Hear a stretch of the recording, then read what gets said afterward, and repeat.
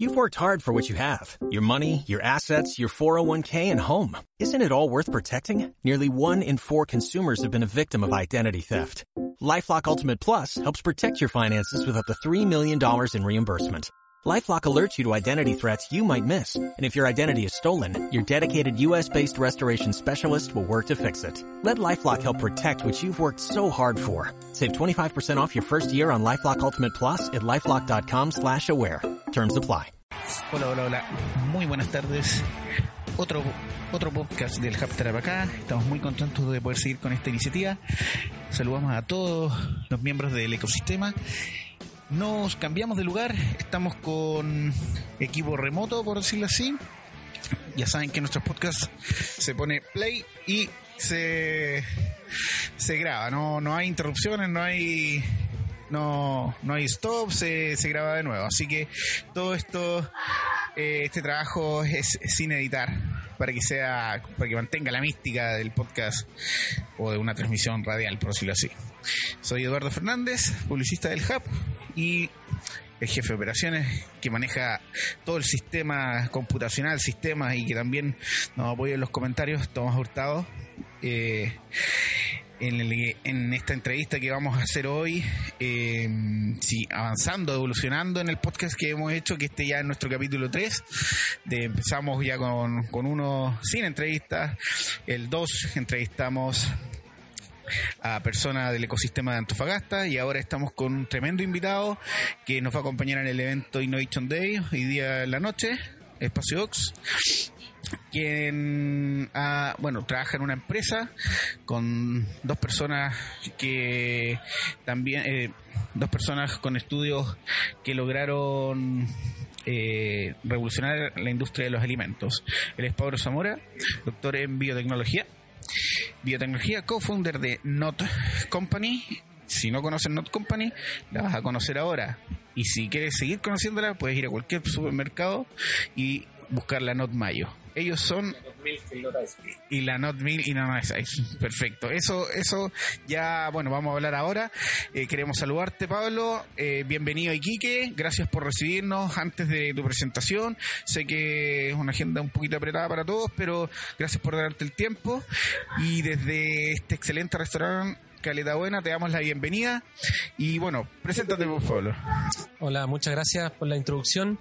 Mi nombre es Pablo Zamora. Yo soy fundador de una compañía de tecnología de alimentos que se llama The Not Company, una compañía chilena que básicamente lo que hace es tratar de generar una revolución alimenticia a partir del desarrollo de herramientas predictivas nuevas para la formulación de alimentos tradicionales que originalmente fueron desarrollados en base a animales, y nosotros apostamos que utilizando ciencia y tecnología podemos hacerlo en base a plantas.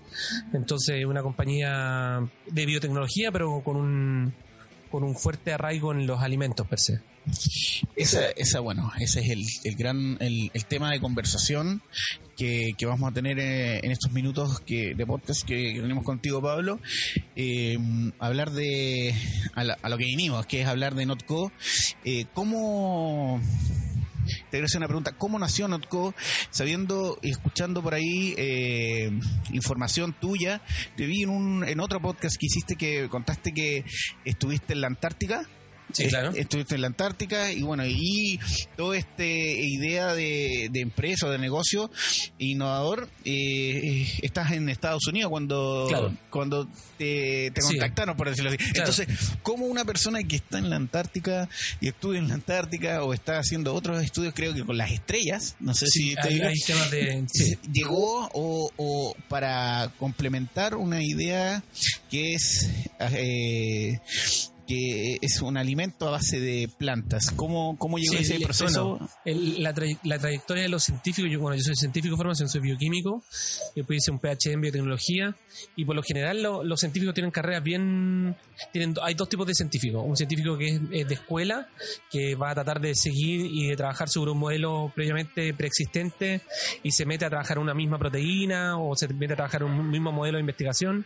Y existen los científicos como yo, que tenemos caminos bastante más serendipity, y más errático, y lo que andamos buscando es tratar de resolver problemas independientes del origen del problema. Entonces yo he tenido la fortuna de estar en muchas partes haciendo investigación científica, entre las cuales está la Antártica, está la selva en México, hay reactores nucleares, me he metido en todo ese tipo de cuestiones, y he terminado estudiando microbioma de hermanos, o sea, flora intestinal de hermanos mellizos que se separaron al nacer. Me he metido en todo ese tipo de temática científica, porque lo que los científicos buscan es tratar de responder ciertas preguntas, y esas preguntas pueden ser más o menos interesantes independiente del modelo en que están. Si son plantas, si son humanos, si son ambientes. Y bueno, Notco nace por la interacción de 3 personas que vienen de disciplinas muy distintas.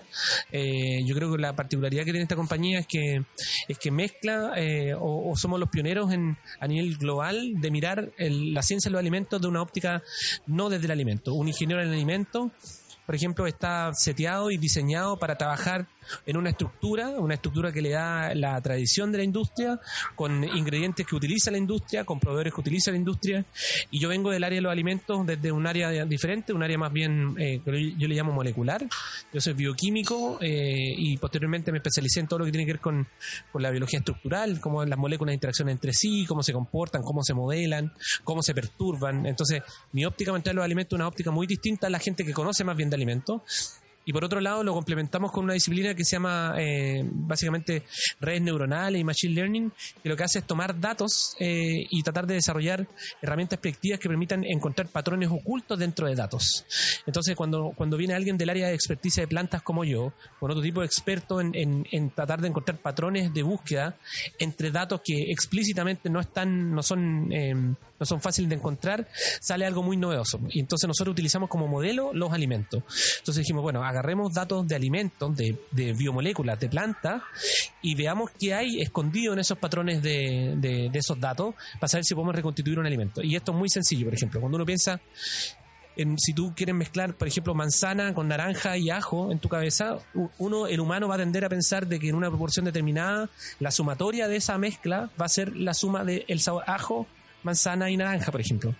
Sin embargo, cada manzana, cada ajo y cada naranja comparten una serie de moléculas, y dependiendo de la proporción de que tú la mezcles y el proceso que le aplica a esa mezcla, el resultado puede ser distinto a la naranja, distinto al manzana y distinto al ajo. Entonces lo que nosotros buscamos es desarrollar una herramienta que nos permita predecir el comportamiento de estructuras químicas que vienen de plantas directamente, y sobre eso reconstituir alimentos tradicionales de consumo masivo. Esa es la hipótesis científica detrás de Notco. En el fondo nosotros dijimos, mira, la leche es si tú te abstraes de que la leche viene de la teta de la vaca y que es básicamente un alimento para el ternero, la leche no es más que la sumatoria de ciertas moléculas. Tiene 98% agua, algo de proteína, algo de carbohidratos, lipoproteínas, ciertos azúcares complejos, azúcares simples. Entonces, coincidentemente la vaca hace como de bioreactor, ¿no es cierto? Como el pasto que come la vaca se va a los estómagos de la vaca, que procesan este alimento, y parte de ese procesamiento termina en la ubre, que finalmente termina ingiriéndola al ternero. Entonces hay un montón de procesos de cambio enzimático y químicos que ocurren durante el proceso.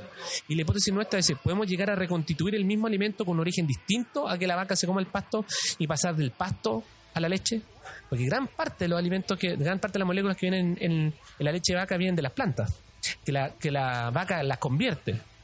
Si tú la vaca la dejáis de alimentar con pasto, no produce leche.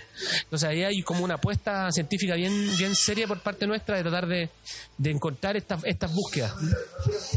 Eso. Exacto. Mira, me sentí como cuando un doctor te explica algo muy complicado pero lo entiendes. Ya, así que fue espectacular la explicación de la empresa. Era lo que apunta la empresa. Es la tecnología, claro. Si obviamos, es la tecnología, porque tenemos un producto Notmayo, que es el más conocido hasta el momento, porque ya lleva alrededor de 2 años. 2 años. Sí. Yo me acuerdo que hace como 1 año y medio probé la Notmayo. La Notmayo tiene hoy día el 16% de market share en Chile. El primer producto vegano a nivel global que pasa en más del 10% de la categoría mainstream. O sea, normalmente un producto vegano representa el 0,5 al 2% de la categoría, y nosotros somos el primer producto que pasa al 10% de todos los productos. ¿Qué pasa con la competencia? ¿Qué pasa con los productos tradicionales cuando llega un producto tan disruptivo, la palabra,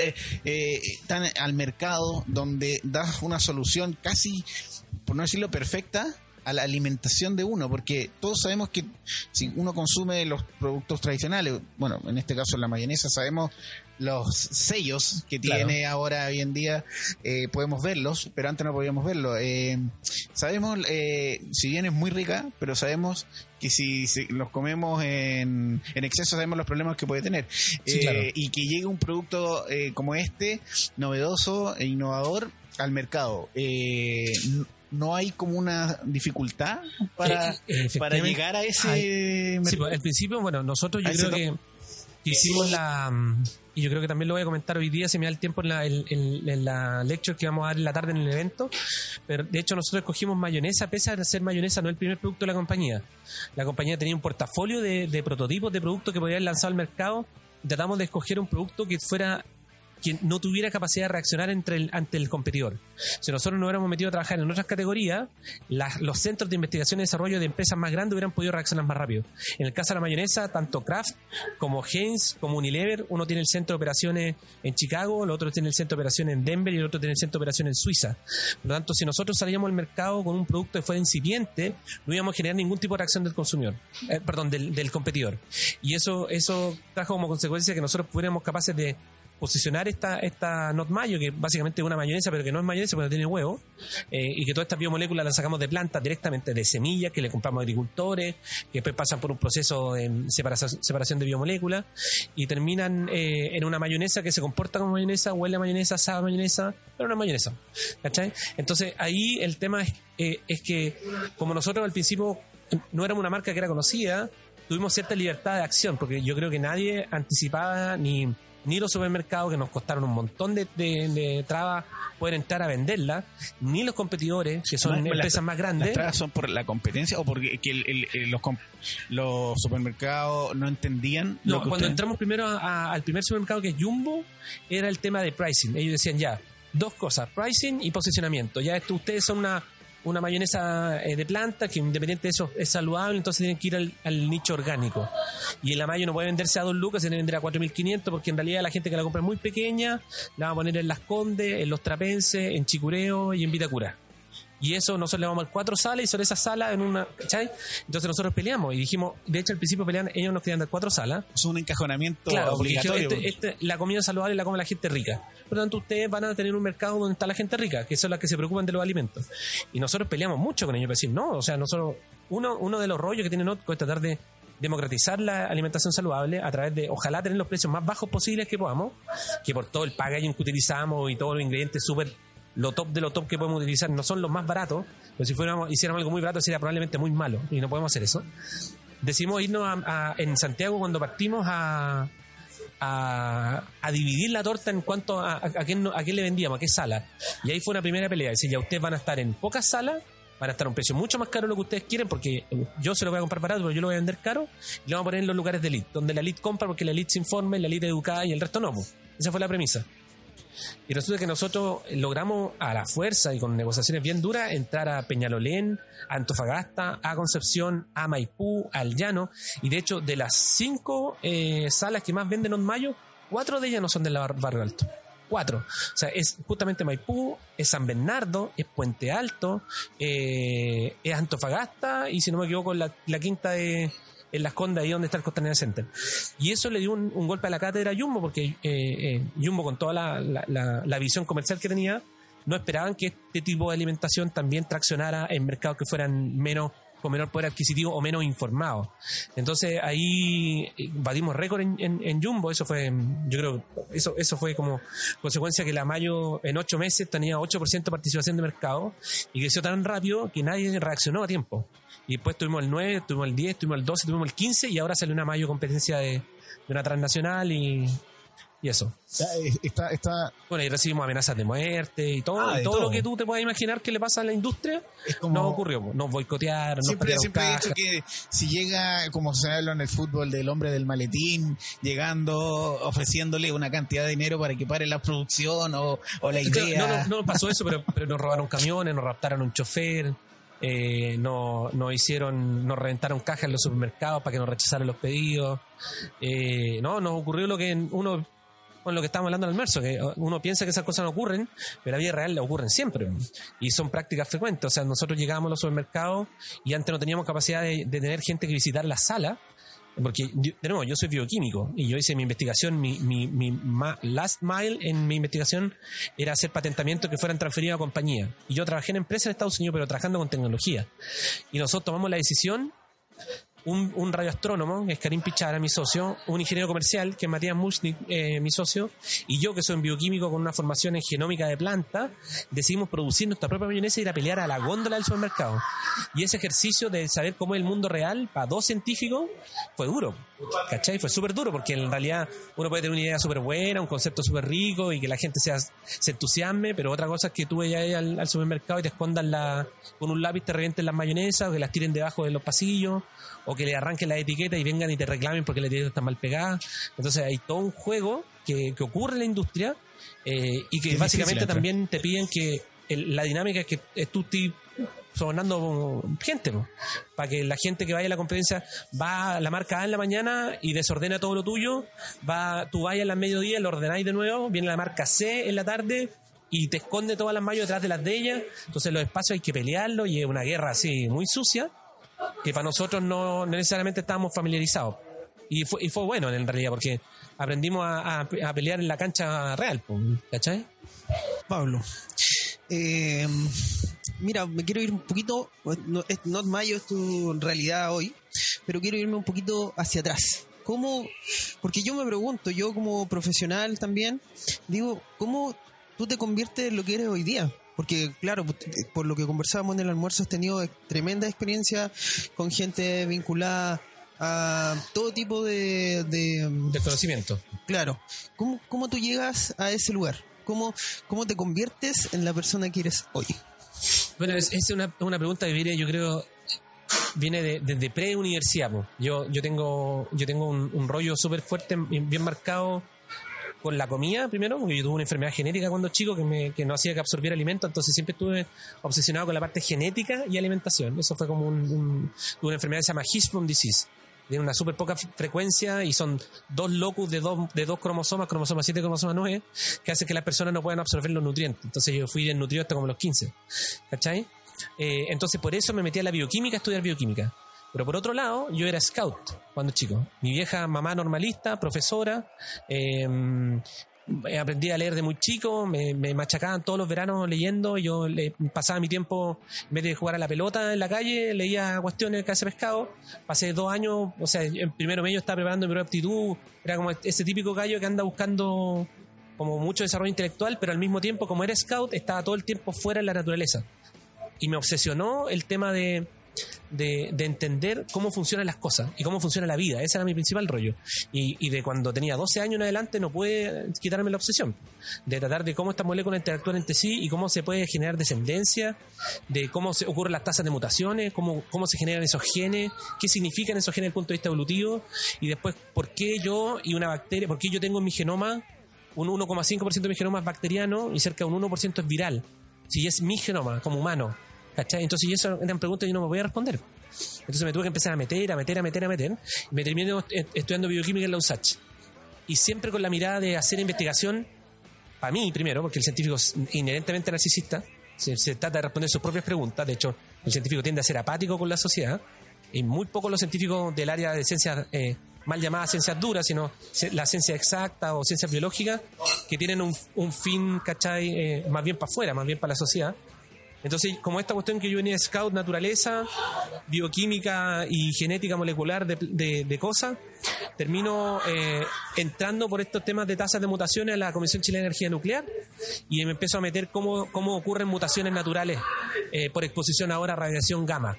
Entonces me meto ahí a estudiar. Me meto antes de terminar la universidad, ya estaba metido en la Comisión Chilena de Energía Nuclear, estudiando cómo se generan tasas de mutaciones para generar cáncer.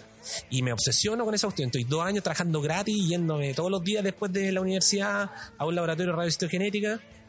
Y yo cuando logro entender eso, me pasa que me empiezo a estudiar, a tratar de identificar cuáles son estos modelos donde yo quiero aplicar mi conocimiento. Y en las áreas de la ciencia tenéis como modelos humanos, modelos de ratas, xenopus, tenéis rana, pescado, bacterias, virus, y a mí lo que más me llama la atención son las plantas. Y las plantas me volaron la cabeza. Me volaron la cabeza por un motivo tan sencillo que las plantas no pueden arrancar de un depredador. Entonces todos los mecanismos adaptativos tienen que estar contenidos dentro de su genoma. No pueden, si les llega el calor, se tienen que defender del calor. Si llega el cambio climático, o mueren o sobreviven, y las plantas son las más abundantes en la vida. Entonces me obsesiono con plantas y ahí me voy a la Antártica, hago mi tesis doctoral en la Antártica, y así el camino. Entonces, como al principio siempre respondiendo preguntas propias que tienen que ver con cómo la vida se va adaptando, y a partir de las plantas llego a la comida, de vuelta. ¿Cachai? Ese fue como el loop. Te voy a hacer una pregunta, a ver si da lugar o no, pero te veo hoy día con tu familia. Sí. ¿Cómo eso afecta hoy en día? La pregunta sencilla. La pregunta sensible. ¿Cómo eso afecta? Porque me imagino, cuando uno está solo, ¿qué quiere responder? Preguntas propias. Sí. Pero ¿y cuando está la familia? Por eso, de hecho, para allá va la micro. De hecho, está muy bien hecha la pregunta, porque yo tuve la fortuna, y de hecho Notco nace desde mi perspectiva con un ámbito netamente político y social. Netamente político y social. A mí, yo tuve la fortuna de haber trabajado con mi esposa durante 7 años en un proyecto en comunidades indígenas en México. Y mi esposa, Paulina, que está acá, ella es cientista social, trabaja en desarrollo comunitario. Entonces, coincidentemente, yo era un tipo que estudiaba mutaciones naturales de plantas comestibles, comía maíces. Me fui al sitio de domesticación del maíz, que es México, y empecé a estudiar si habían mutantes naturales que nadie había encontrado, para encontrar mecanismos que fueran post-domesticación, pre-mejoramiento genético. Y me empecé a meter en todas las villas, empecé a meterme en comunidad indígena, me fui a vivir a la montaña, hice todas esas cuestiones. Y resulta que un día mis investigadores no pudieron acompañarme, y antes no teníamos a nuestro hijo chico, y a mi hijo, yo te acompaño. Y trabajar con un cientista social al lado, sí, me abrió el mundo. Y dije, yo no puedo ser que yo ya terminé mi doctorado hace 5 años atrás, y hasta el día de hoy, después de entrar a bioquímica y después de hacer mi grado, mi doctorado, mi postdoctorado, hacerme investigador, seguía respondiendo preguntas para mí, po. Y ella me hizo ver que yo lo que hacía era absolutamente irrelevante. Me dijo, lo que tú así no existe. Es como la esposa de Miles Davis cuando la Pantera le decía, tú ya haces una basura, y hizo Electric Miles y hizo el mejor disco del mundo porque lo desafiaron tanto. Y a mí me pasó lo mismo. Paulina me hizo ver que si la ciencia tenía que ir para la gente que le importara y impactar personas. Y ahí Notco nace como consecuencia de eso, de ese switch que se me prendió la cabeza. Ese es el mensaje que nosotros podemos ver en las distintas redes sociales que está Notco, que es un poco rupturista a lo que hay ahora, la X, de claro. ya manda un mensaje. Claro, y que la X fue súper cuestionada, porque al principio estuvimos nosotros presentando nuestro modelo de marketing, y me acuerdo haberme topado yo, porque yo trabajaba en Estados Unidos y estaba la directora de marketing para PepsiCo, y me dijo, yo tengo 30 años, pero este es el rotundo fracaso mejor leído que yo tengo. Y no hay nadie que pueda poner una X y ponerlo en negro, porque eso para toda la gente del mundo es veneno. Si ustedes quieren transmitir que su mensaje es veneno, háganlo. Y me dijo, la idea es buena, todo, pero el packaging, o sea, el branding está equivocado. O sea, está metiendo en un juego. Dijimos, pero no, lo que nosotros queremos con la X es decir que no queremos la alimentación de hoy día, no queremos la industria actual, no queremos la explotación animal. Entonces, no hay nada que me represente más que una X, que decirle no. ¿Cachai? Y ahí y al principio fue muy resistente, y bueno, la gente enganchó, y es lo que igual ahora está elevando mucho la marca Notco. Pablo, en honor al tiempo queríamos nos quedan unos minutos. ¿Cuál es el futuro, si se puede decir, dentro de lo que no meternos en el secreto industrial, por decirlo así, pero cuál es el futuro de Notco? ¿A qué están apuntando? Yo de repente te puedo decir, ¿puede existir algún día una bebida similar a las bebidas azucaradas, por decirlo así, que sea en base a plantas? Obviamente podemos decir, el Fernet es base a plantas, es un trago, no, pero una bebida que asimile una azucarada y que sea de fantasía, ¿se podrán lograr cosas como esa? ¿A qué aspiran ustedes con el rubro de los alimentos? O sea, nosotros tenemos una motivación, varias de las personas que están dentro de la compañía tienen motivaciones filosóficas, éticas muy fuertes con la industria de los alimentos. Y nosotros vamos a tener un rol muy pivotal, o vamos a querer pretender tener un rol pivotal, porque hoy día seguimos siendo una empresa ahora ya somos 150 personas. Antes, 2 años atrás éramos 4 giles que estábamos haciendo mayonesa en un laboratorio, para empezar harto más grande, pero seguimos siendo medianos. Y yo creo que nosotros vamos a desarrollar y construir categorías donde hayan animales presentes. O sea, si ahora nosotros vamos a ir por la hamburguesa, empezamos los experimentos para hacer reemplazos de pescado, para que la gente no coma más pescado. Yo soy pescatariano, lo único que como es pescado, porque todavía no lo puedo dejar, me gusta mucho. Pero el resto de mis colegas ya se hicieron flexatarianos y dejaron de comer carne. Casi todos los científicos están todos flacos, así, todos se obsesionaron con el tema de la comida, en buena onda. Y vamos a participar donde el animal esté presente y sea el más importante en el alimento. Cecinas, jamones, salames, pescado, galletas, merengue, donde hay un animal. Nosotros creemos que científicamente podremos demostrar que no es necesario utilizar animales para hacer la comida tradicional. Esa es nuestra pelea, yo creo. La pelea está por un lado con la explotación animal y por otro lado con que creemos que no es necesario utilizar estos animales, porque si tú le metís un poco de ciencia y tecnología, que no es muy distinta a la ciencia que se aplica en medicina para detectar tumores, ni tampoco muy distinta a la tecnología que tú utilizáis para desarrollar, no sé, modelos de velocidad en autos, ni tampoco muy distinta a la tecnología para hacer Internet 4.0, pero nadie le toma atención a la comida porque la comida está desconectada de la salud. Y nosotros estamos tratando de hacer un nexo entre alimentación y salud. Que la comida esté estrictamente relacionada con el bienestar que tenga la persona. Y para eso tenemos que meter un montón de cabeza, un montón de plata, para demostrar de que con plantas podía hacer de todo. Pero si seguís utilizando animales, no llegáis a nutrir a la población en el 2050. ¿Cachai? De hecho, en el 2030 hay una previsión de FAO, que ayer la estaba leyendo justamente, que dice que para el 2030, si queremos nutrir al 100% de la población, necesitamos 1.3 tierras. O sea, una tierra más 30% más de otra tierra afuera, cultivable para nutrir a la población. Hoy día tenemos por un lado una inequidad social, que está básicamente tenéis problemas de acceso a la alimentación, y por otro lado tenéis una población creciente. O sea, podéis seguir creciendo en población, pero la gente rica se va a seguir alimentando bien con fruta y verdura, y la gente que en los países más pobres va a seguir teniendo monodieta porque no tiene acceso, no tiene, ¿cachai? Entonces ahí hay una pelea muy fuerte, y creemos nosotros que si somos eficientes con el espacio, solo creciendo plantas y utilizando mayor diversidad de nutrientes de las plantas, podríamos hacer de todo. Espectacular. Te doy la palabra a Tomás. Yo tengo una pregunta. Como científico, como una persona con todo lo erudito que eres en los temas que manejas, ¿cuáles son tus preocupaciones? Porque antes hablábamos de responder preguntas. ¿Cuáles son tus preguntas hoy día que te preocupan? Porque a medida que uno va avanzando en el conocimiento, te van preocupando diferentes cosas. Pero ¿cuál es lo que hoy día, qué es lo que te preocupa? ¿Qué es lo que tú quieres cambiar? ¿Qué es lo que tú quieres en romper esquemas dentro de tu área? Yo me imagino que también deben haber cosas que están todavía fuera de tu área que te interesan. No creo que...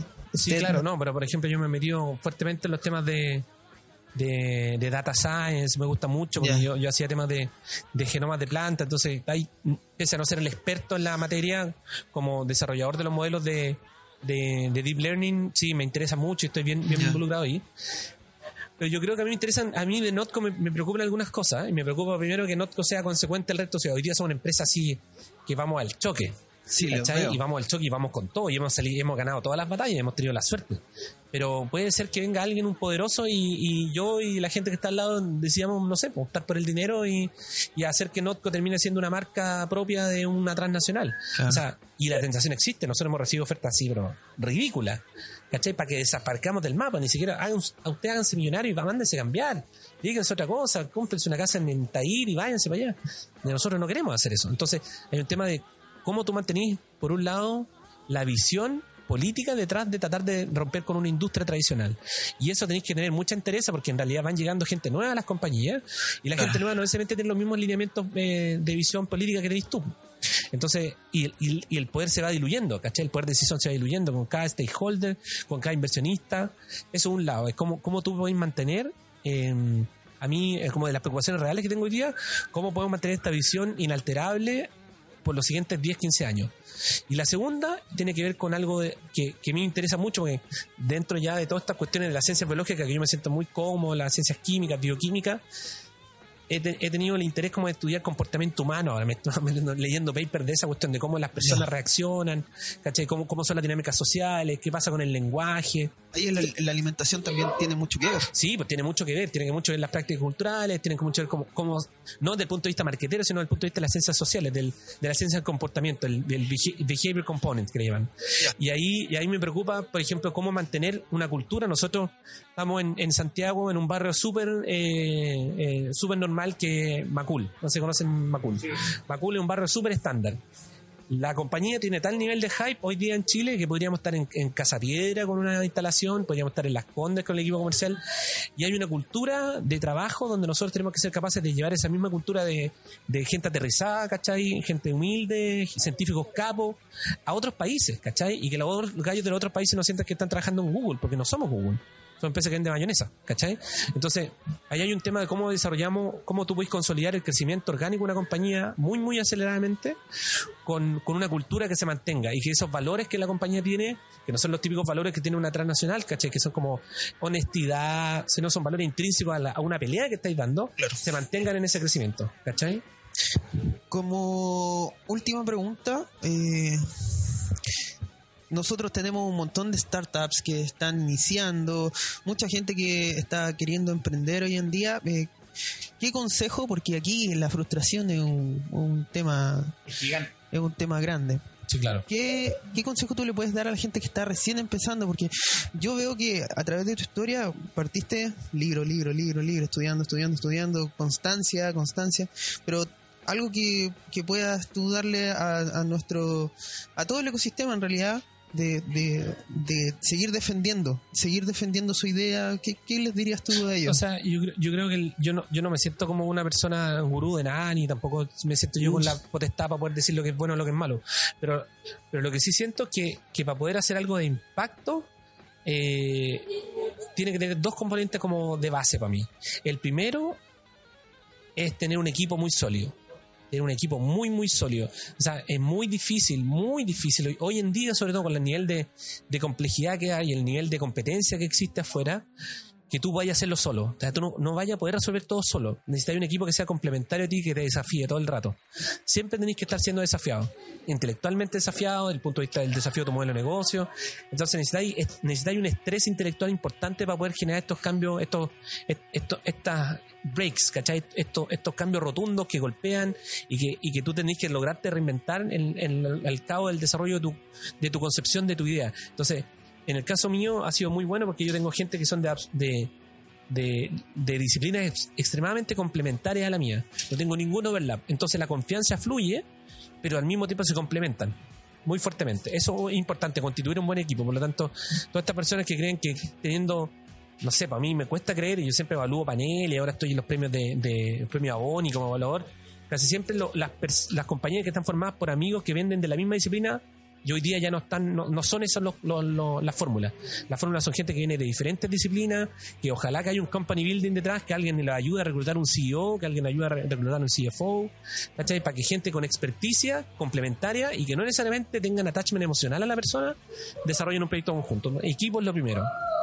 Y lo segundo para mí, que yo he recibido muchas críticas por este comentario y siempre soy bien majadero, tienen que tener una formación sólida, tienen que tener credibilidad ante el entorno, porque yo puedo tener una persona, si no hubiera venido un cabro cuarto año, nadie le mete un peso, ¿cachai? De cuarto medio, y lamentablemente se ha generado una cultura donde cualquier persona se siente, es como una falsa estimación de que el emprendimiento les va a resolver el problema a todo el mundo. El emprendimiento es muy complejo, es muy difícil, hay que asumir mucho riesgo y riesgo financiero.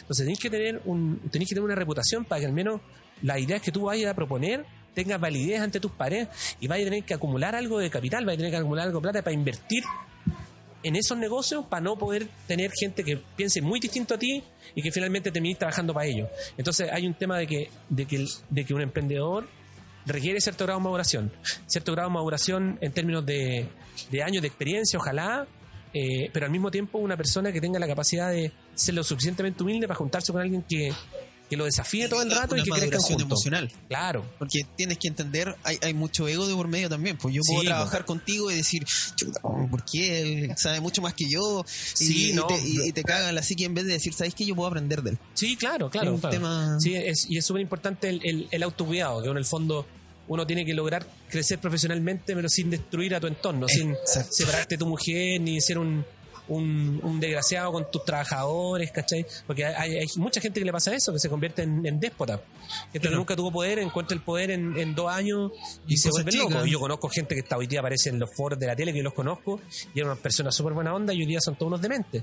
Porque la fama les comió, el La ego se cabeza. los dominó. Edu, Bueno, más que claro, que es clarísimo, Pablo, unas explicaciones tremendas. Por el tiempo, ya que nos queda poco tiempo para empezar el Innovation Day, para que pueda estar cómodo, ir al hotel. Te damos las gracias por darnos un tiempo comentado lo que Notco está haciendo en la actualidad y lo que va a hacer en el futuro. Muy entretenida la historia en el almuerzo y damos gracias a Caleta Buena por un tremendo almuerzo Por ser que el nos... Exacto. Como dato, ya que hablaste mucho de plantas, si tú te vienes por el aeropuerto, ves una ladera de cerro. Ajá. Ya, bueno, hace mucho tiempo llovió bastante acá en Iquique, hace como 4 años atrás, y le pusimos el desierto florido porque salieron plantas de donde no se sabía que salían plantas ahí. Uh-huh. Hay vegetación en el desierto. Sí, claro. Hay muchas. Sobre todo acá, si bien los bosques de Amarugo, también hay unas plantas que se... Rastrera. Rastrera. Y eso nos impactó mucho a Iquique, se Claro, trató... la semilla entra en dormancia, entonces tú la Exacto. activás y le cambias la actividad de agua y florecen. De hecho, hay un ejercicio muy bonito que se hizo en Arica, donde la gente, el pedazo más triste y seco de toda la zona, como yéndose entre Arica y entre los dos valles, una familia regó durante 25 días con 1 litro de agua en el mismo cuadrado, y a las 2 semanas ya tenían plantas de todo tipo. Hay vida en todos lados. Con eso nos quedamos, por eso que hay que cuidar la vida y por eso Notco está apostando A para comer cuidar planta. la vida animal. Plant forward. En este caso. Sí. Muchas gracias, Pablo. Vale, muchas gracias por la invitación y por la cálida recepción. Le damos un saludo a nuestro directorio, a INACAP, a Neptuno PAMS, a SC Energía, a SQM. Está también ITI. Le damos un saludo a nuestra querida universidad INACAP por darnos esta oportunidad hoy día de poder entrevistar a Pablo Zamora, co-founder de Notco. Tomás, nos despedimos y escúchenos, sigan nuestros podcasts, se viene más podcasts durante el mes, se están haciendo bastante conocidos y eso es lo que queremos, que la gente pueda escuchar a gente con experiencia dentro del tema de la innovación y el emprendimiento. Y nada más, nos quedamos y nos tenemos que ir corriendo al evento, así que nos vemos nos vemos en otra oportunidad. Espero que nos sigan escuchando. Chao. Waiting on a tax return? Hopefully it ends up in your hands. Fraudulent tax returns due to identity theft increased by 30% in 2023. If you're in a bind this tax season, LifeLock can help. Our U.S.-based restoration specialists are experts dedicated to helping solve your identity theft issues. And all LifeLock plans are backed by the $1 Million Protection Package. So we'll reimburse you up to the limits of your plan if you lose money due to identity theft. Help protect your information this tax season with LifeLock. Save up to 25% your first year at LifeLock.com/aware.